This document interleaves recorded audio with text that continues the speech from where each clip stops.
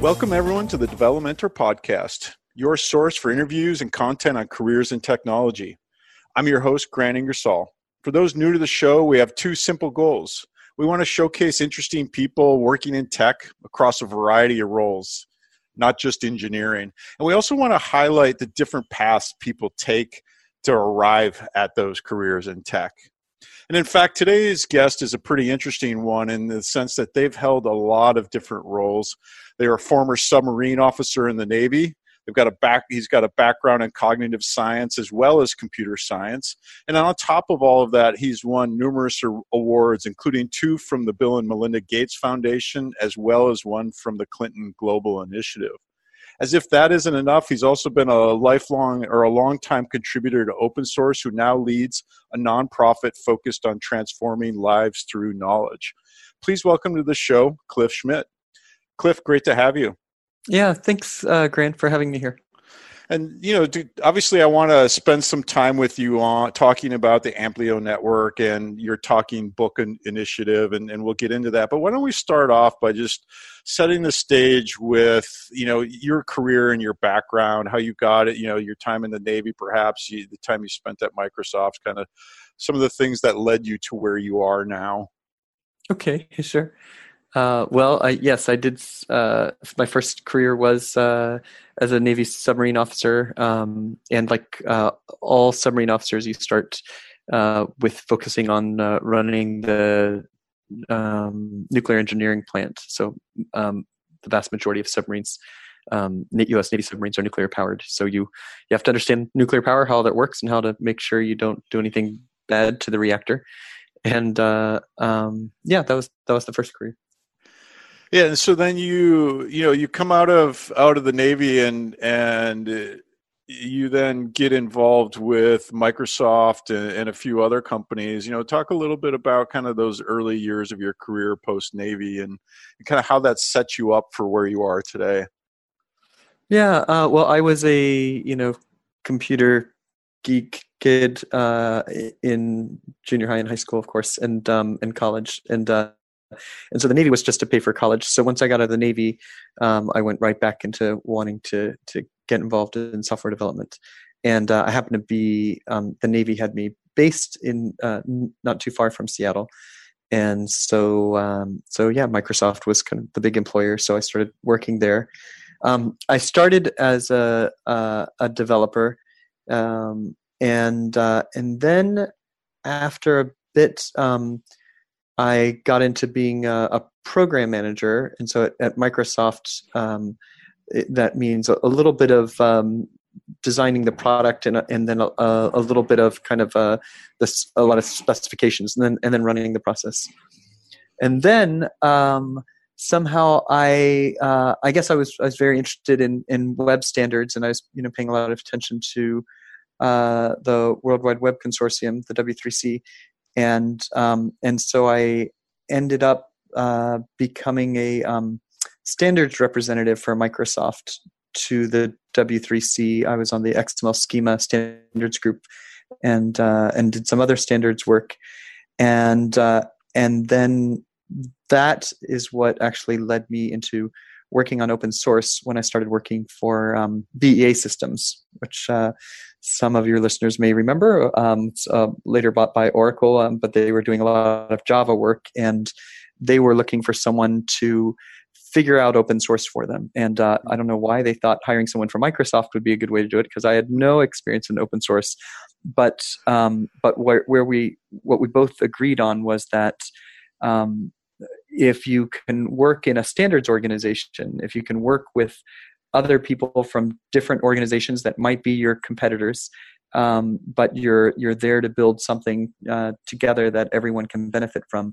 If you have that kind of attitude, and working in open source communities is just the implementation of those, of the idea that was interfaces in standards bodies.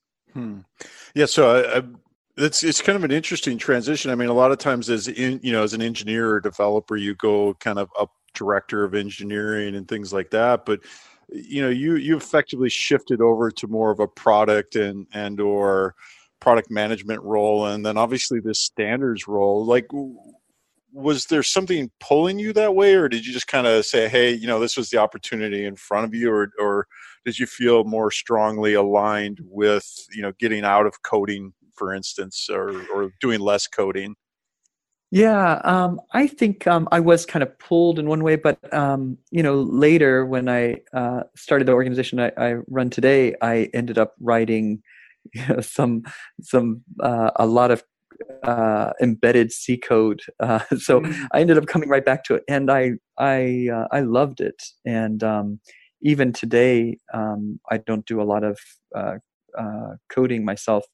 But even today, whenever there's something that I get myself involved in, I still love it. But I think maybe what it was is that at the time I was and this has happened a few times, that I was pulled into wanting to be involved in the bigger picture. So writing code is really fulfilling to me, but designing the spec for that, or designing the spec for what all kinds of organizations will need to be paying attention to when it's a standard, or pulling a community together in an open source community, or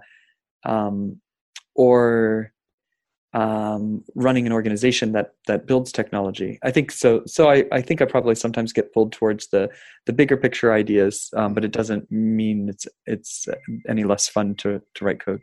Yeah. Well, and it sounds like a lot of these roles too, you have this kind of enlarged amount of social engagement that you have to do. Maybe that's not the right way of saying that, but I mean, were you always kind of naturally somebody who liked to engage with and work with others? There's often and I think it's often a bit misguided, but there's often this perception that engineers, as developers, just kind of like to, leave us alone and we'll do great things. And yet, a lot of your roles here are naturally very extroverted, if you will, right? And that you have to go engage with a lot of others. Is that something you had to learn, or is that something that just has always naturally come to you? I think, as you describe it, I hadn't really thought about it this way before, but I think what I have done a few times in my careers is ended up being the person in the middle between two different groups.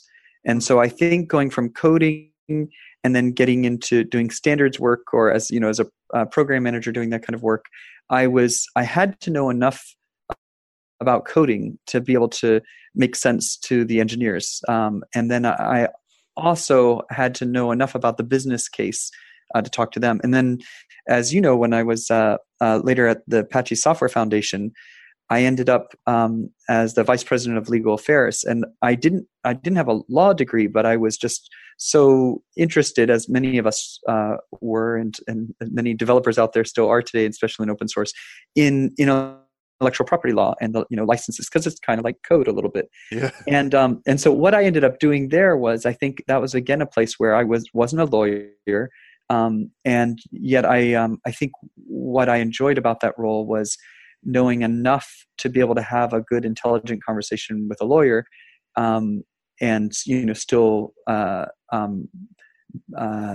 be dependent on that lawyer's advice for the important things, and yet also be able to have a conversation with the business people, or a conversation with just committers at a community.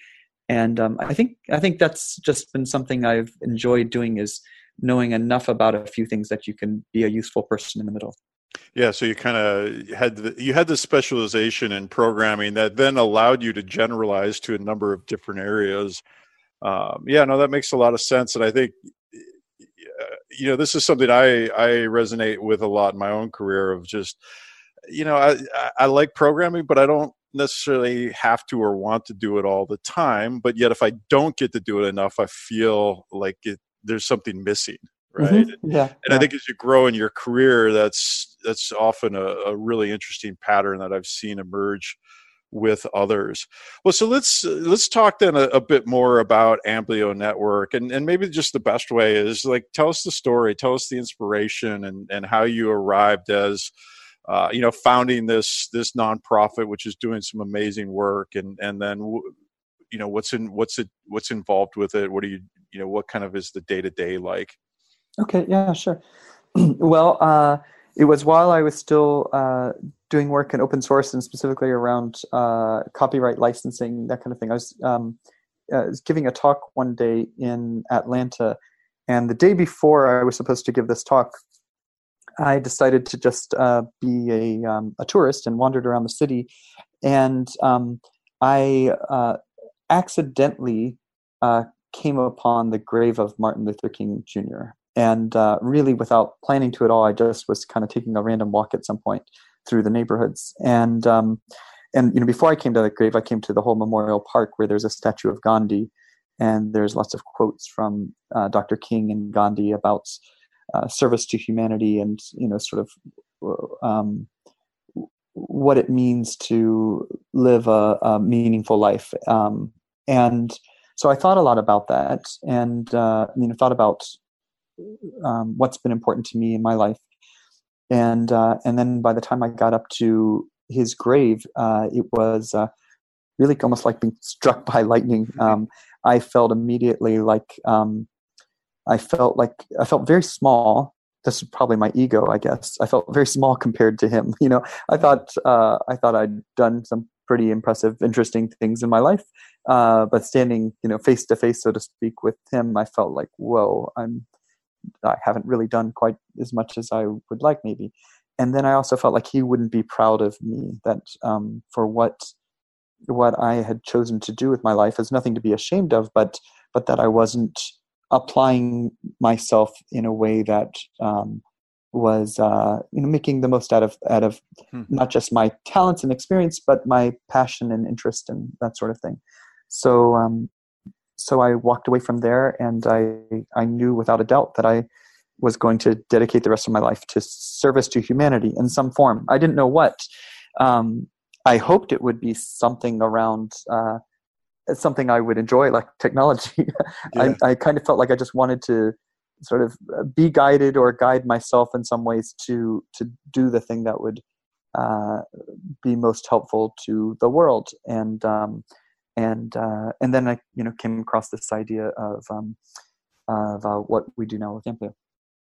Yeah, so tell us a little bit more about Amplio and kind of especially the tech part of it, because I think you've got a really interesting mix of leveraging technology, simplifying it in many ways to a product that is then usable by pretty much anybody. Mm-hmm. So, fill us in a little bit on, the talking book and the broader view of what you're doing there. Yeah. Okay. Sure. So the broader view is that today we all take for granted many things that we inherit in our in where we're born and in what resources are available to us. But one of the things is access to knowledge, and especially for anyone interested in technology.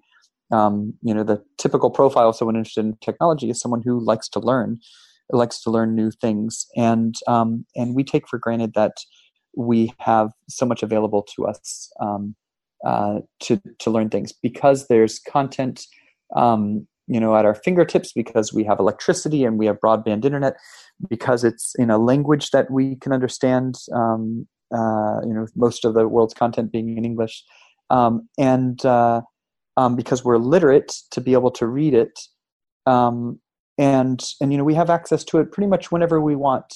So if it's not a good time to read it now, we can read it later.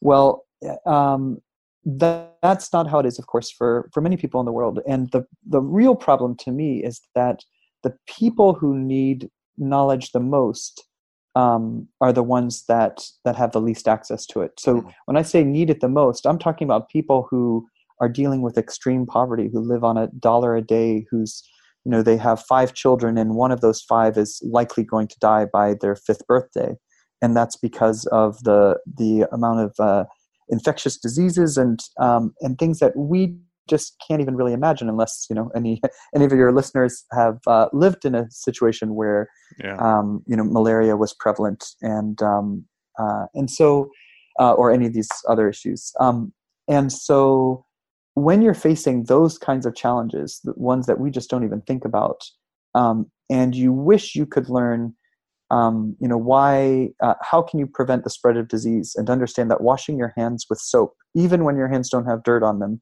is one way to reduce the spread of disease. Or sleeping under a bed net, so you don't get bitten by a mosquito, which will cause you to get malaria. But not just sleep under the bed net, but more detailed than that. Tuck it in under your mattress. Don't let it lean on your skin. Make sure it's treated with insecticide. Inspect it for holes. These kinds of things. And then the hearing someone who understands your situation tell you, look, I know it's not comfortable to sleep under a bed net because the airflow isn't as nice. And on a hot, sticky day, or night, it's not what you want to do. But just believe me, you've got to do this, especially if you're a pregnant woman or a child under 5, because you're the ones that are most vulnerable to dying from malaria. And so that's what people didn't have.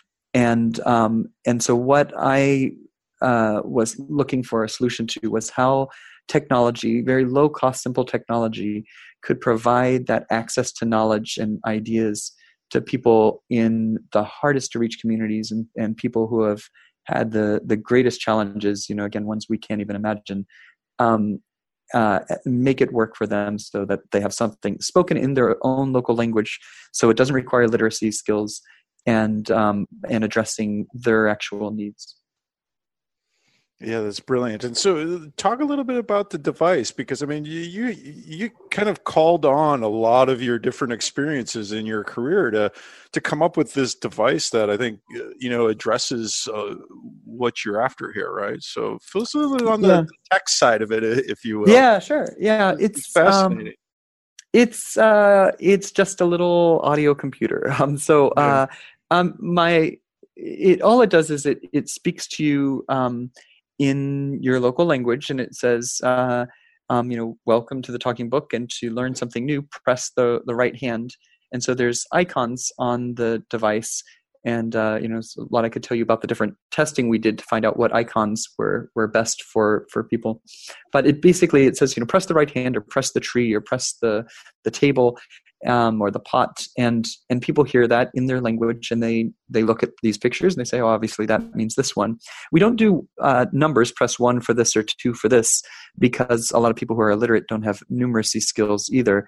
And it also just makes it more fun to have these pictures. Mm-hmm. So they push this, and then we just have basically a little declarative programming language that I came up with that says, if you're playing a certain audio file, like an MP3, or a segment of that audio file, and an event happens, like this button was pushed, or the file ends, or something like that, then jump to this other place, which has its own set of events it's looking for, whether another button was pushed or something like that. And so that allowed me to create a language that other people could program pretty easily. And at one point I thought it would just be programmed by lots of people, and who knows what they would come up with. In the end, that became a useful little nice simple declarative language for us to iterate on, to not kind of go into embedded C code every time we wanted to try something new, but it allowed us to try a lot of new things, to see what worked. And then once we found what was working well, there wasn't a whole lot of, let's reprogram this, or let's, it is open sourced, but there's not like a community of people who want to, change it a lot of different ways. It's mainly focused on how do we solve the problem of getting the right knowledge to the right people, with the partners that we have. Yeah. So then it's more about sourcing and getting the data on the devices and distributing the devices, I would imagine. Well, so let's perhaps shift gears a little bit. So that's a great background and an incredible mission. It's something I personally felt strongly about, and have been a long time fan of what you're doing there. Talk a little bit then about, for our listeners from a career perspective, like what goes into being an executive director of a nonprofit foundation like this, especially, like one where you've got this manufacturing part to what you're doing. And then of course you've got fundraising, you've got, getting the devices out, you've got field testing, all these kinds of things. Like what does your day look like and or week and or month? Yeah. Yeah, it's been interesting. It's not something I'd ever done before. I didn't, and I wasn't looking to be an executive director or CEO. It wasn't something I was trying to get away from or that I really wanted to do. It was more that I wanted Yeah. this device to get out there and to work well. And and so yeah, as the organization has grown, and we're not huge in Seattle. We're only 7 people, and in Ghana we're about 15 or so. So yeah, 22 people altogether. Um, and but we do reach about nearly 700,000 people Wow. with these talking books. But that's also been over. It took us almost 11 years to get to that stage. So it's been a while. But anyway, to answer your question, yeah, it is. We do have, in our 7 person team in Seattle, we have a software engineer who also worked at Microsoft many years ago before I did, and then worked at Amazon for a long time. And then he was kind of ready to retire, but saw that we were looking to hire someone, and felt like he wanted to do, apply his engineering talents to something that would not help a company and their shareholders get rich, but instead, help the world be a better place somehow. So we have him. He and I have some fun conversations. Some tech collaborations, I guess. But I don't write any code. And then we have a communications person, and so that's all. How do you make this message simple? What we do is not as simple as we build schools. So I collaborate a little bit with communications, although I guess it's probably an area where I feel like I have the least experience in, and so I'm not as deeply involved there. And then of course we have the program side. So you've got this technology, but how is it going to be applied, and how will it make a difference, and how do you measure that, and what are the standards in the global development world for measuring things like the knowledge, attitudes, and practices of people listening to messages, in the field of social and behavior change communication. So these are all just things that, at first I thought, well, we just build a piece of technology, and we do a lot of iterative testing and user-centered design ideas. But in the end, we just put on some audio and people hear it and they learn stuff. But you realize that there's decades of work being done in this, whether it's radio or Mexican telenovelas that were had a lot, basically soap operas, but had a little bit of content that convinced people to consider family planning type approaches. But anyway, there's a lot out there, so you just kind of realize you don't need to invent everything. You invented a device, but everywhere else around it, there are a lot of experts doing a lot of things for a lot of years, and so you just try to hire the people that have had experience in that, and be that person in the middle to be able to understand and talk with everyone. Yeah, so we've, in many ways, your role has come full circle, all right? And you're the person connecting at the end of the day, and because of this background that has allowed you to be technical, you can work with the technical side. Sounds like you even did some of the early technical work, but then you also can deal with the legal and the social and let's face it too, like you have a sales hat on here too, right? Definitely. In the sense that you're competing for dollars, that you then want to apply. And so you've got to go sell, donors on your vision as well, right? That's true. And not just donors. We're a social enterprise, and that can mean different things to different people. Although we are a nonprofit, we're a nonprofit social enterprise in that we have a service and a product that we sell. And so part of our revenue comes from what's considered earned revenue, service we provide, and customers, if they think it's valuable enough, pay us for that service. And so that's what we provide to UNICEF. They're one of our big customers, and CARE, one of the world's largest international nonprofits. And so a lot of these organizations. So yeah, we really are selling a product and a service that has to be valuable to them, or they won't buy it. And then in addition to that, we have to raise funds because we, in the same way that a for-profit startup needs to get capital from angel investors or VCs, we need to get capital from donors because we don't have the global volume yet to also cover the costs of R&D and that sort of thing. Yeah, interesting. So kind of one last question on kind of the day to day and that. Like, so what's ahead for Amplio? Like, what do you see as the big, challenges facing, you and the team in terms of broadening the scope of this, or continuing to execute on your vision here? Yeah, well, we're looking to reach 10 million people. So I told you we're not even at 1 million yet, but just kind of thinking about where the next big milestone is for us. And one of the reasons we have that in mind is because at that volume, we could wean ourselves off of the dependency on donations, because we would have enough projects going, and the marginal profit from each one should be able to cover the investments that we want to make to keep things advancing and to keep people learning from each other when they do this work. So to reach 10 million people, that means that we have to shift to what we call a self-service offering. So you have this device, but to get the right content and to have people understand how to create really interesting songs or dramas or interviews, this is the type of content that's loaded on these devices. And then how to use the software to make sure the right language is on the right device, goes to the right village. Yeah. And then how to make sense of all the usage statistics that we get, where we can see what people are listening to, and listen to the user feedback, where you can hear people say what their needs are and what their real challenges are and what the root causes are, and how to take that qualitative user feedback and code it in a way that you can get some quantitative results to make decisions on. So all of that stuff, I'm just trying to give you a sense of, it's not as simple as here's a device, load some content on it and throw it out there in a village and good things will happen.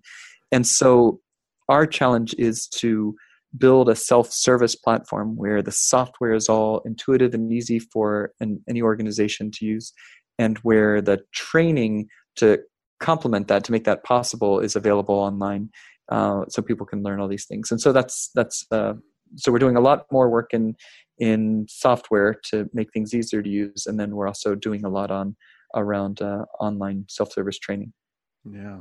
Wow, very cool. I mean, it's just so many interesting ways, like all of your career parts have melded in here. And of course, the tech factor, I think, for our listeners who, they like tech and love to be involved in that, but perhaps, like you want to take on a different mission in life, it seems like you found a pretty nice sweet spot that combines those.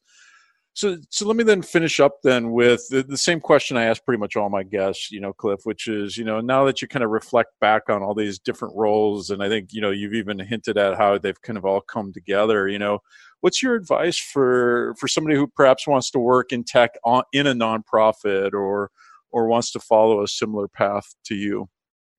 Okay, great. Yeah. I think, really, every nonprofit can use some tech folks, whether it's for internal processes getting better, or whether it's integral to their core program offering like ours is. So I think if you're someone in tech and you want to work in a nonprofit, you're going to have lots of organizations that are going to be happy to have your help.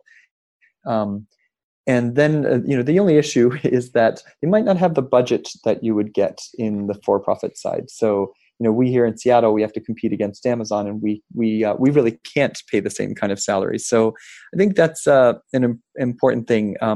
There are nonprofits out there that say, we should compete, we should pay the same amount as for-profits because we want the best people. It's tough because you always want to do as much as you can. And then the other thing is that when you're looking at working at a nonprofit, you should think about it as, what are you getting out of it? And what you get out of it will involve salary, but it will involve other things as well. What you're learning about the world, or what you feel that you're contributing to, or, many other different things. And so we're able to still find the most talented engineers because we do offer something that's refreshingly different and changes the world in ways that I think is greater impact than what some of the larger tech companies are doing. And yet it's the technical challenges are just as interesting. Dealing with an offline environment where people don't have electricity is a new set of technical challenges that you don't get in other places. In many ways, it's often even harder, right? Because you're dealing with much more extreme conditions, like you said.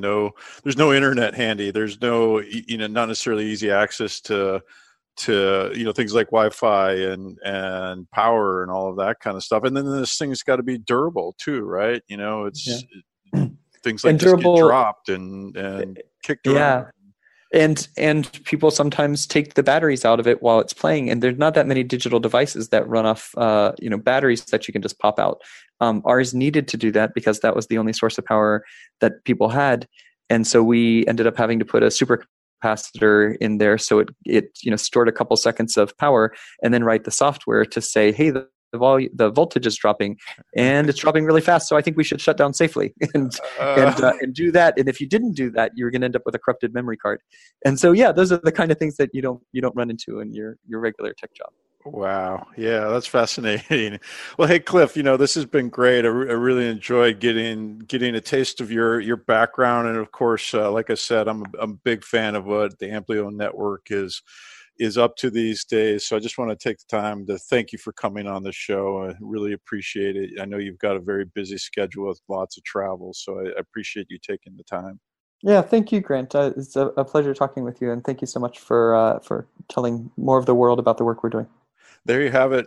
Cliff Schmidt, the executive director of the Amplio network. We'll be sure to link up in the show notes Amplio's website. And of course, I'm sure he would very much appreciate any donations or help.